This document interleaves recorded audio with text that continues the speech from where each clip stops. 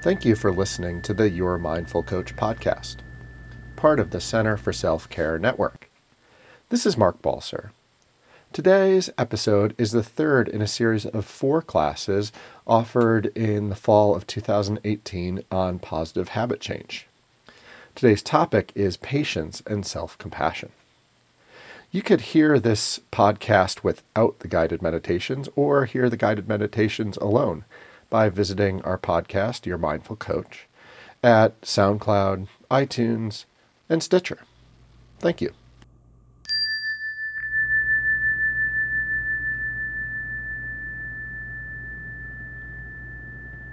I'm going to hijack your habit change a little bit by introducing the habit of self-compassion into our practice. And I think it fits pretty nicely just because we have to have some self-compassion as we're launching these habits that don't necessarily go the way we'd hoped. Many of us picked 2, that observation and the restraint. And I know, at least for me, one went way better than the other, and the other went poorly enough to say that it actually kind of went backwards. not in a terrible way, but and that happens. I'm a student of habits, not a teacher of habits. And just to give you a little background on my own self-compassion path, I thought I'd share something I wrote quite some time ago, 2-3 years ago, about my path on mindfulness and a speed bump I found along the way. So in the summer of 2013, I had developed a mindfulness practice and was thrilled with my more relaxed and less reactive approach to living. At the same time, there was something not quite right. Through the practice of compassion, I had begun to treat others with more dignity and love, especially in difficult and confrontational circumstances. But I had a bypass. I would spend my day in kindness and curiosity, and then return home to deliver a toxic dose of judgment and criticism upon myself. I would unleash the built-up frustration, anger, and sadness that I'd gathered through a typical day. My specialty was shame. I heard the voice in my head declare, "Who do you think you are? You're a failure. Just give up. Your time to shine is over." It's been said we are very attached to our suffering. The work of self-compassion reminds us that much of our suffering comes from our own self-criticism. Granted, these can be internalized messages from our past, these ones, our well-worn path, our childhood, and even our current experience. But as with the practice of mindfulness, we may not have control of our circumstances, but we can choose how we respond to them. So that's kind of a background for what I hope we can dive into today. So there's some practices related to self-compassion that come from this woman named Kristin Neff. If you look up the word self-compassion on a Google search, she has 19 of the 20 results. It just says Kristin Neff, Kristin Neff, Kristin Neff. Can you imagine being the Google search for self-compassion? So I'll have this afterwards. We can take a look at it. And so, among other things, she investigates this work of self-compassion in the context of our early evolution, our kind of caveman and cavewoman times. That we have this monitoring system that's biologically very adaptive, that when we're scared by physical threats, except for we don't have a whole lot of those physical threats anymore, most of them are emotional and psychological, we've got this whole system in our brain that bypasses the thinking brain, the moral brain, and gets us amped up, sends cortisol throughout our body, adrenaline throughout our body, moves the blood out of our brain and our belly and moves them into our legs and our butt so we can run and jump and get away. And so part of Kristin Neff's model for bringing on self-compassion is moving us into a state where we're settling our body, balancing our body through tools like the breath and touch. So we'll start with a practice, 6-7 minutes or so. We're going to start by bringing ourselves into fight or flight mode a little bit, tensing our muscles, tensing our body, noticing how that feels. And then we'll transition into some more soothing practices. And as we're practicing, only do as much or as little as you're comfortable with. Does that sound good? So you might let your eyes close, allowing your mind to arrive in this room just like your body has arrived.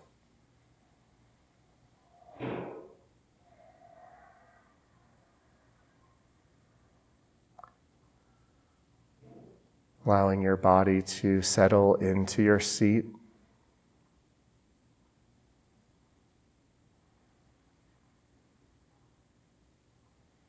And becoming aware of the state of affairs. Feeling into your feet and legs. Sensing the back and the bottom where they contact the chair.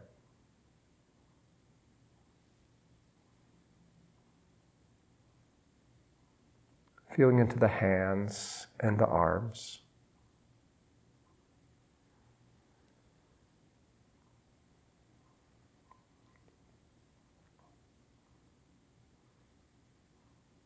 Sensing any movement in your body.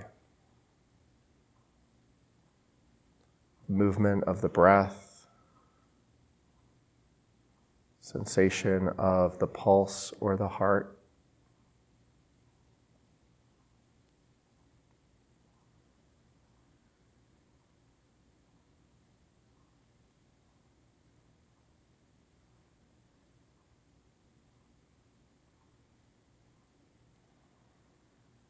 And I'll guide you through a few simple practices. And the first practice will be clenching our fists. So I'll invite you as you breathe in to clench your fists very tightly, breathing in and holding that breath as you clench the fists, as long as you can, noticing the sensation of the body, and then releasing as you're ready. And clenching those fists as you breathe in.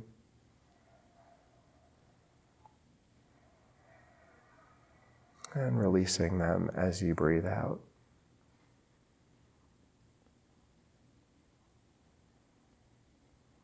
And on the next in-breath, we'll both clench our fists and raise our shoulders up towards our ears. So breathing in, fists tight, shoulders up, holding that breath, feeling the sensation, and releasing as you exhale. Breathing in, clenching the fists, raising the shoulders. Really feeling into your body and then releasing on the exhale.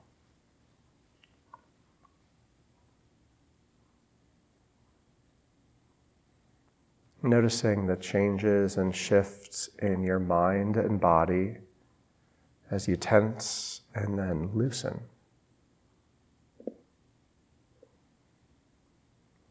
And on the next deep breath in, we'll clench our fists and raise our shoulders and scrunch up our face real tightly. So breathing in, holding it for as long as you can, and releasing. And breathing in, once again, tightening the body. And releasing.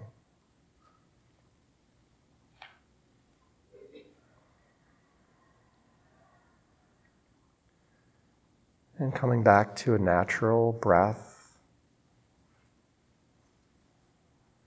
If you like, bringing your hands open and your palms facing up towards the ceiling.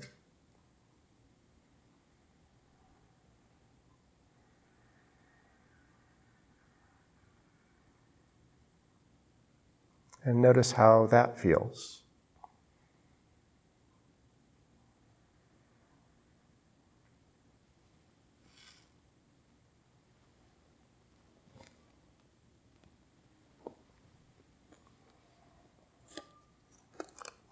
Just being with your experience, however it might be.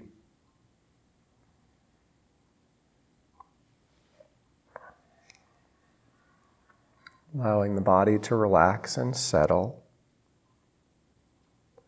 And now bringing to mind one thing that you've said or done recently that you feel was kind or good. You might bring an image of your mind into your mind.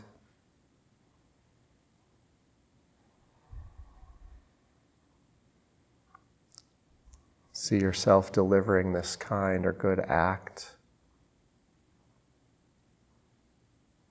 Perhaps imagining the words,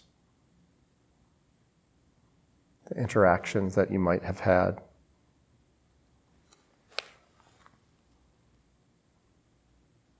And it doesn't have to be big or newsworthy. It might just be a smile or a listening ear.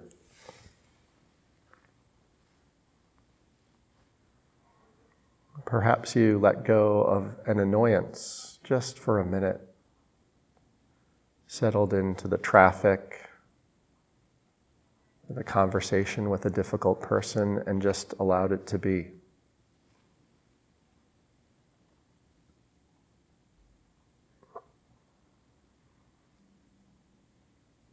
Perhaps you were generous to another or even yourself.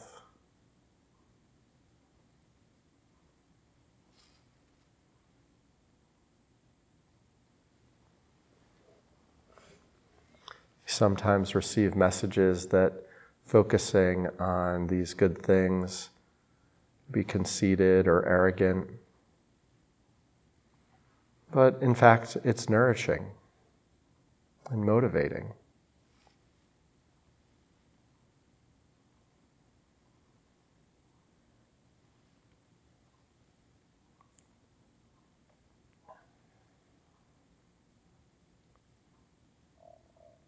See what arises in your experience as you reflect on this act.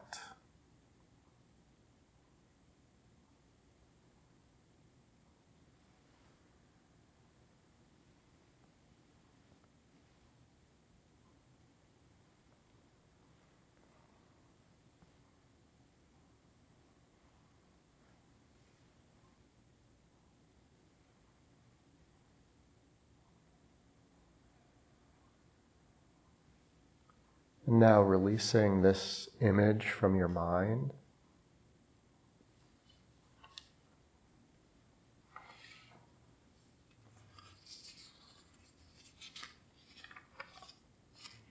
And perhaps placing one hand on top of the other and placing the hands on your chest in the area of your heart. And feel the warmth of your hands.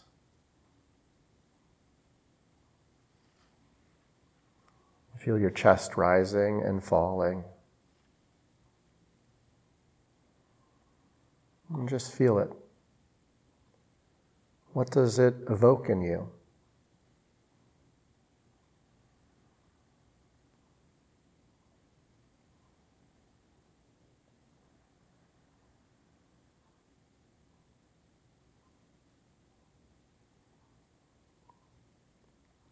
I feel like you might leave your hands on your chest or perhaps bring them to your cheeks, gently cradling your face, and notice the feeling of this action. It's again feeling the warmth of your hands, perhaps gently massaging your face.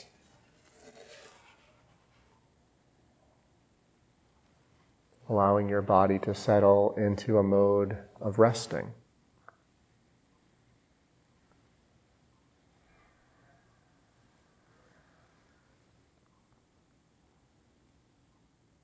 You might continue by bringing your hands to the opposite shoulders, giving yourself a gentle hug, perhaps rocking from side to side. Gently stroking the upper arms.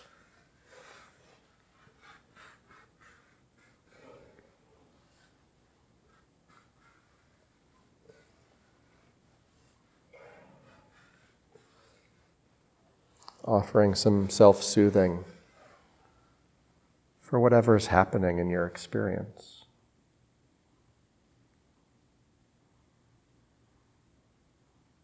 So we can physically tap into a kindness for ourselves.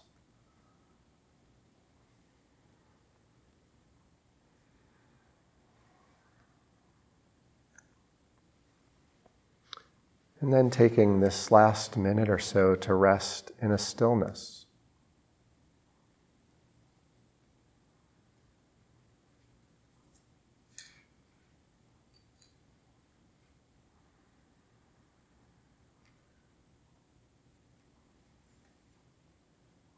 Letting the breath flow freely.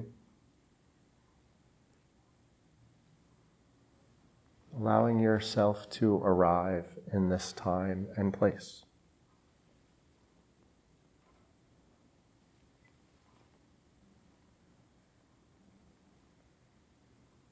And then opening your eyes to the sound of the bell.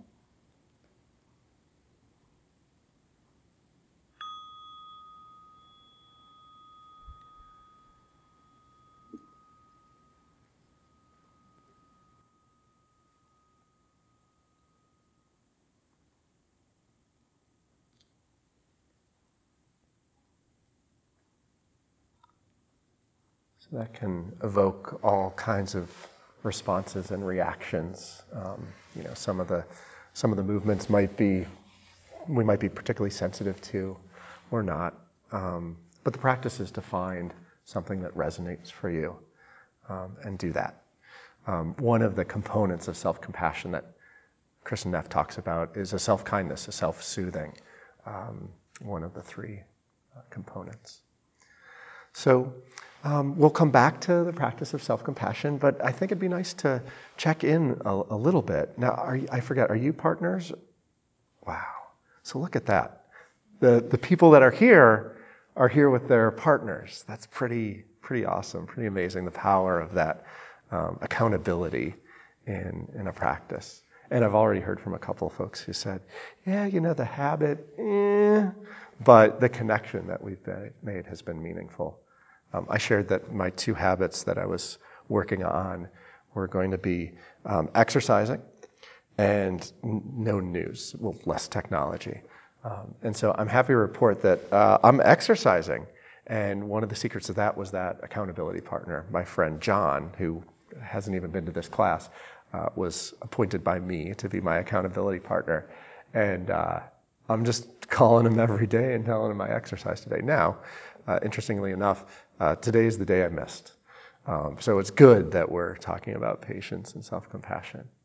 And my technology habit, we'll talk a little bit more later, but one of the things I decided to do is to break that up into smaller, more achievable habits, because the big plan of no news isn't really happening. So there's a poem I wanted to share with you, and we'll talk for a few minutes about kind of the patience of a practice and breaking it into smaller parts, and then we'll have some time to dig into self-compassion as well. This poem is called Start Close In. It's from an author and poet named David Whyte, and I'll be sure to share this with you by email afterwards as well. Start close in. Don't take the second step or the third. Start with the first thing, close in, the step you don't want to take. Start with the ground you know, the pale ground beneath your feet, your own way to begin the conversation. Start with your own question. Give up on other people's questions. Don't let them smother something simple. To hear another's voice, follow your own voice. Wait until that voice becomes a private ear that can really listen to another. Start right now. Take a small step you can call your own.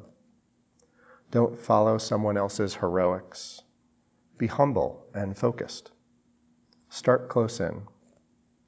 Don't mistake that other for your own. Start close in.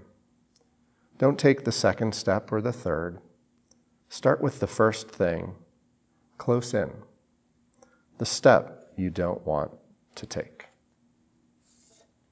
That's a tall order, right? Perhaps easier said than done. But I don't think I'll do a whole lot of review because you are so on top of this practice here. But simple, small, specific is what really makes this stuff happen. There's our tree. And then last time we just kind of introduced this concept of cue, craving, routine, and reward. Since I last saw you, Atomic Habits was released.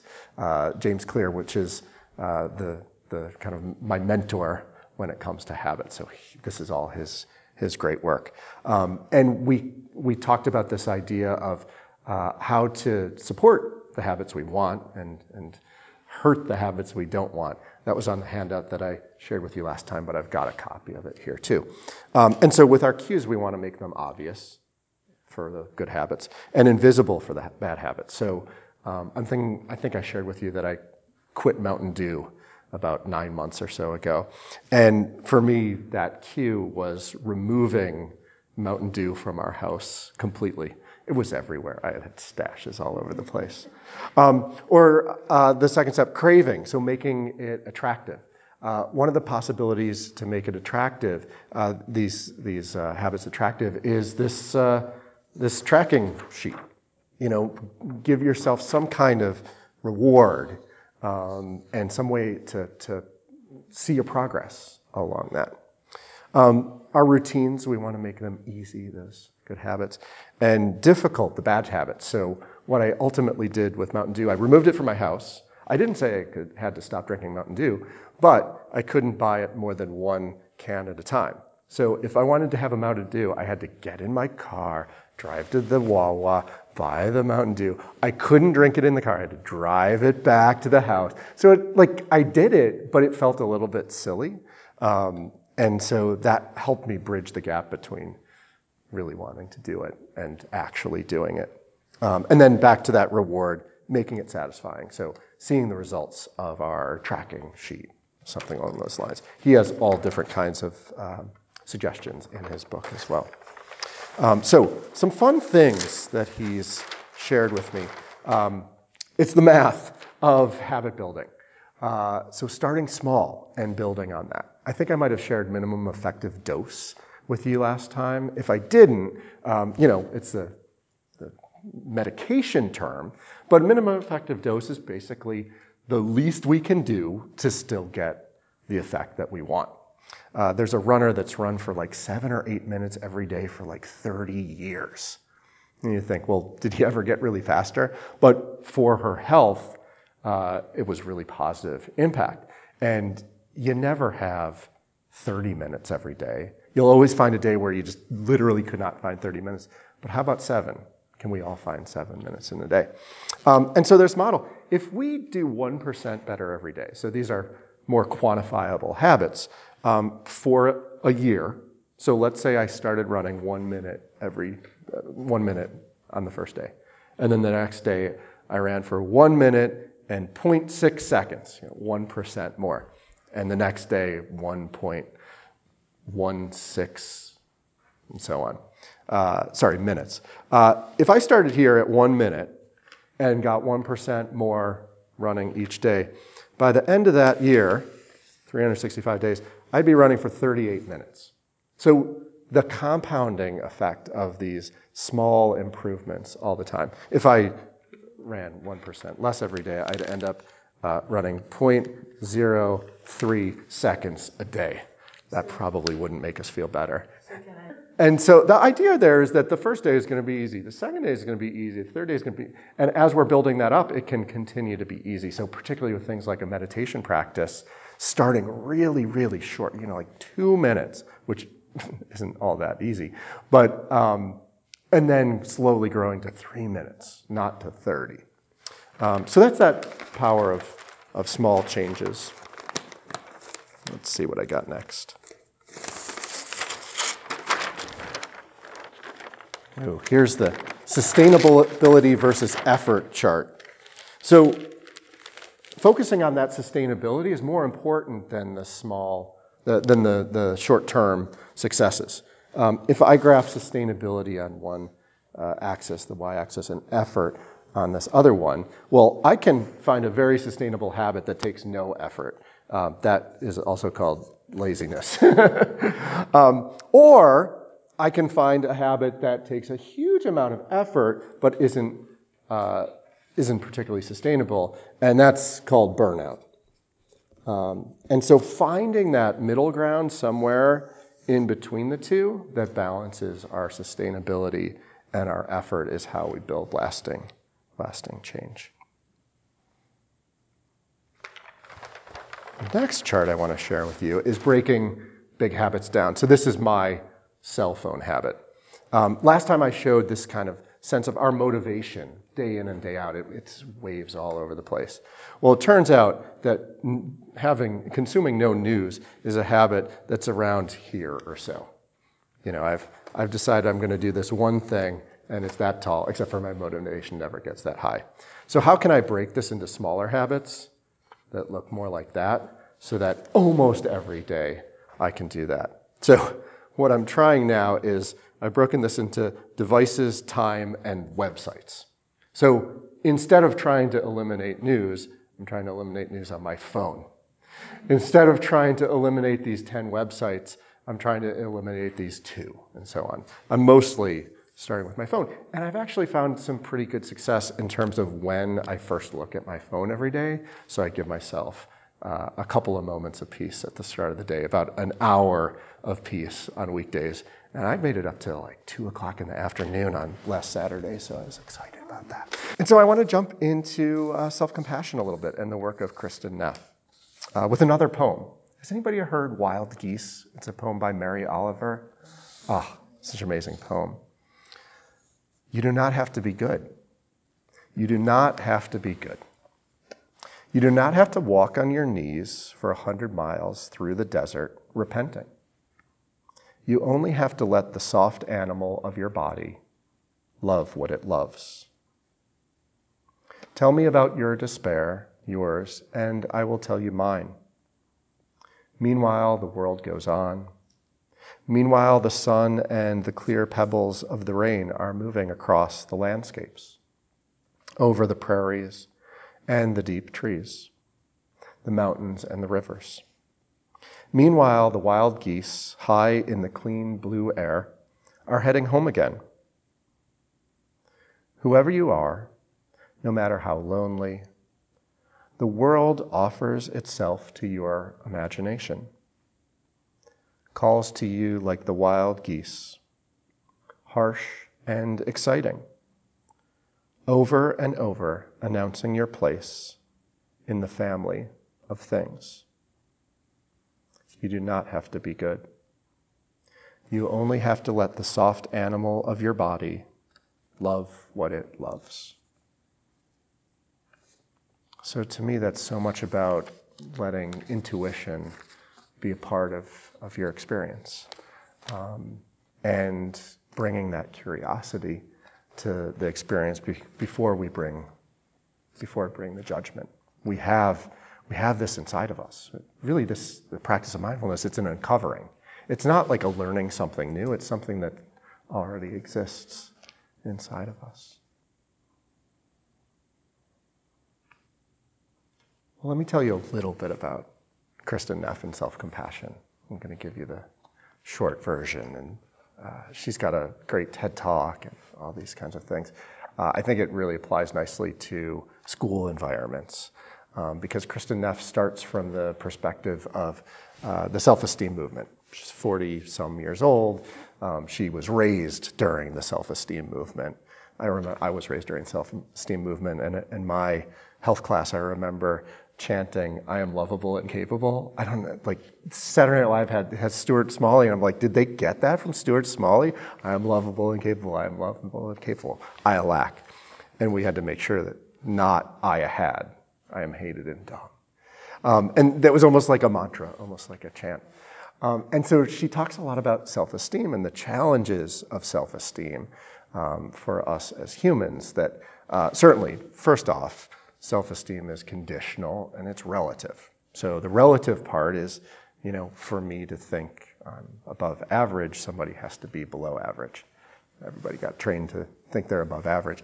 So when things aren't going right for us, we blame, because I'm above average. How could I have gotten that wrong? It was the teacher's fault, or life isn't fair, things like that. We become perfectionists and we become risk avoidant, because if we're above average and great, we shouldn't try new things, because if we do them poorly, then that kills that dynamic. But the conditional part is really the tough part, that when we're doing great and we're at the top of the world, our self-esteem is high, but we don't really need it. And when we're at our lows, maybe we've had a couple recent failures, that's when self-esteem tells us, oh, you're no good. You've failed at these last couple of things. So Kristen introduces this model of self-compassion, which really is this balancing out effect, that when we're doing well, self-compassion might remind us of the gifts that we've gotten from others, and might remind us that it's not always going to be like this, so maybe we save it for a rainy day. And of course, when we're down, self-compassion, that's when it comes in and says, hey, next time it'll be different. You're not going to fail every time. You did the best that you could. So she's done all this research on self-compassion practices. And I think it flies into the face a lot of this kind of like American pick yourself up by the bootstraps and just grit your way through things and tough it out. She has a little bit of a different approach. And so her research has shown that when you practice self-compassion, you have more creativity, you have higher motivation. A lot of times with my students, they never believe that you're more motivated when you're being compassionate, like when when you're easy on yourself, when you failed. But a lot of this she did with studies where she had students take a SAT-style test. So they took this really hard SAT-style test. The average score was 40%. And she divided them up into 3 groups. And the first group, she said, you're really smart. So I'm going to give you the actual answers of the test, and you can study as much as you want, and then go study. Another group, she just said, here's the answers. You can study more, and then take the test. The third group, she said, these tests are really, really hard. So do the best you can, but know that, whatever happens, happens. So it turns out that the group that got that kind of compassionate message, that last message, studied 50% more than the other 2 groups that had gotten either a self-esteem message of you're super smart or not. And the scores ended up being commensurate with that. They've also done a study where they had people write about a difficult experience in their life. And half the people in the study just wrote for 10 minutes. The other half got a compassion prompt in the middle of that 10 minutes of writing. And apparently there's a standardized creativity test. It has something to do with, they give you a bunch of shapes and how many different ways can you rearrange these shapes to make new sets of shapes. And the people who had gotten that self-compassion prompt as they were writing were 60% more creative. And heck, I suppose you could prove just about anything with academic research, but that particular study had about 200 people, and I've, from practicing it myself, have seen what self-compassion can do for me. Good. Kristen Neff, the way she builds out self-compassion is with 3 things. So the first thing is you got to have mindfulness. You got to have that awareness that you're suffering, that maybe you're being self-critical, or maybe you're jealous, or maybe you're feeling grief or loss. So making that recognition of what's happening to me right now. What am I doing? So you have the mindfulness. And then this was really important for me. And, I shared at the start my own story. Fortunately, I went to grad school and I took a course where we had to develop a habit. So I decided to try to build the habit of self-compassion. There's this self-compassion score. You can go to Kristen Neff's website. And I scored fine on mindfulness. And I scored fine on self-soothing, self-kindness, what we did at the start. But the middle one is a sense of a shared experience of common humanity. So recognizing that what I'm going through right now, somebody probably in this room is going through a very similar experience as that. Because when I fail, I've got this message that says, oh my gosh, how could you? Nobody would have made the mistake that you just did. And of course, everybody's made that mistake 3 times already. So reminding yourself of the shared experience that we have. That's the second piece. And then that third piece is giving care to ourselves, self-soothing and self-kindness. So I'm hoping we could close with a little practice for 5 minutes or so. And it's called the self-compassion break. So much like, this is your card today. You get the self-compassion break to go home with you. And that's one that's really for you. I feel like the 3 questions, they're for me, but they also help everybody else in the world because my responses are different. Like helps me deal with the stuff going on in my head that nobody else has to experience, but I sure do. And so to do this, we're going to have to call up a little bit of suffering, something that's been challenging our lives. Don't pick the 5-alarm fire, but if there's an experience of frustration or uncertainty going on in your life right now, that might be a good example to use as a raw material for our practice. So you might find a comfortable posture, letting the body rock back and forth. Just find a comfortable seated posture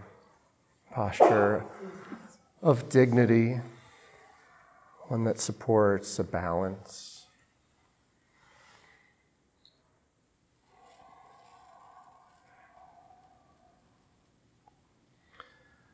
And you might slowly bring to mind a situation, a challenge in your life that's a bit difficult.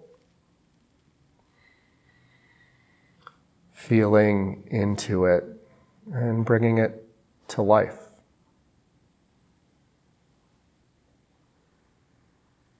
Feeling the emotions, feeling any tightness in the body.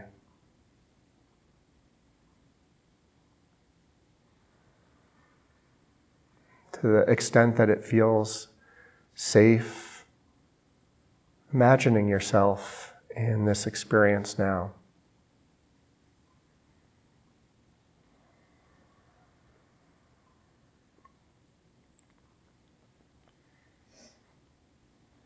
And as this difficult or challenging experience becomes part of you, we'll bring some self-compassion to it.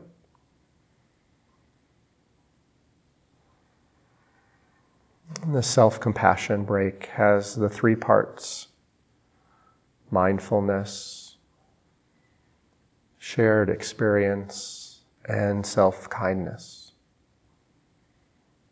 So as you reflect on this challenge, you might say to yourself, this is a moment of suffering.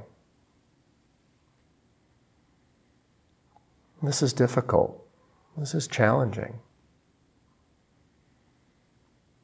Silently repeating, this is a moment of suffering.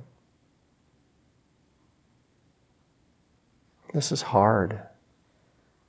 You might find a phrase that resonates for you as you feel into this difficult experience. This is a moment of suffering.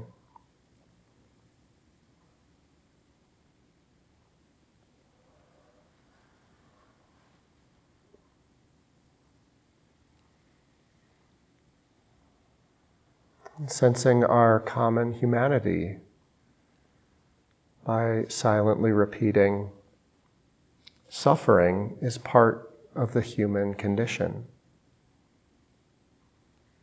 Suffering is part of the human condition.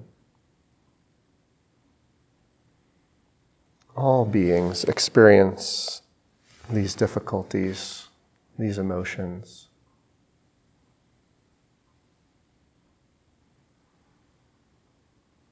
Suffering is simply a part of the human condition.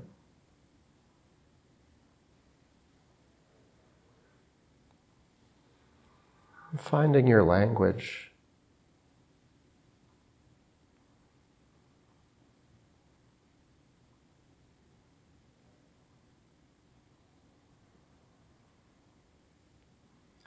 I know others feel this way.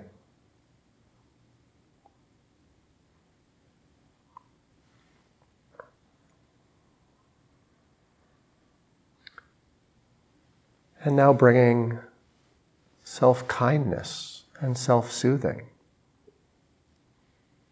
May I be kind to myself in this moment.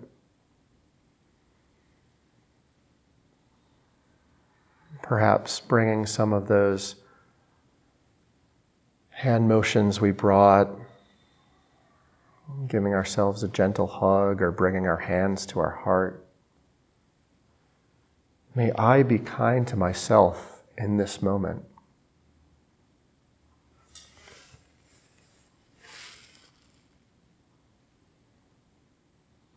May I give myself the compassion I need.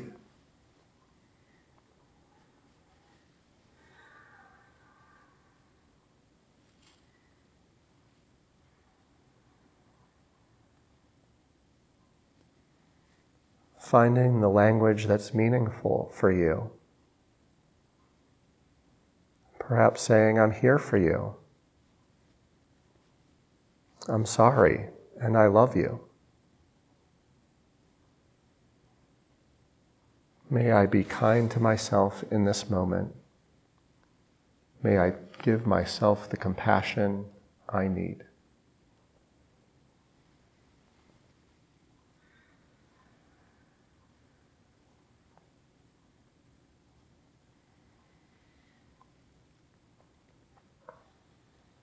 And as you release this practice, note any shifts or changes.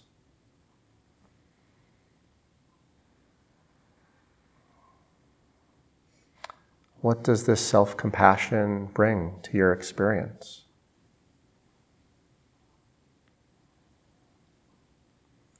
How might you bring this self-compassion to the rest of your days?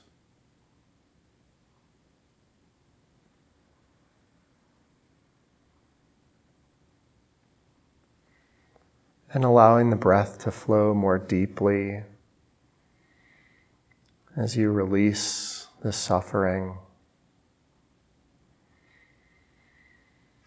filling the lungs with air, relaxing on the exhale, breathing in and out. And now listening for the sound of the bell to conclude our practice.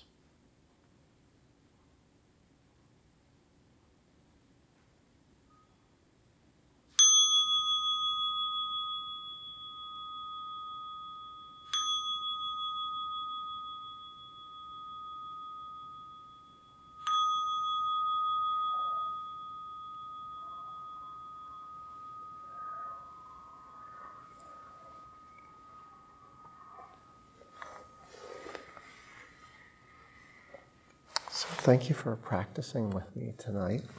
I hope we're not too filled up, and perhaps you brought a tool. We'll bring a tool home with you that's supportive as you build out your habits. I'll be back on December 9th. December 11th? Yes, December 11th. It's another Tuesday. Don't come on a Sunday. We won't be here. And we're going to talk about sustainable habits.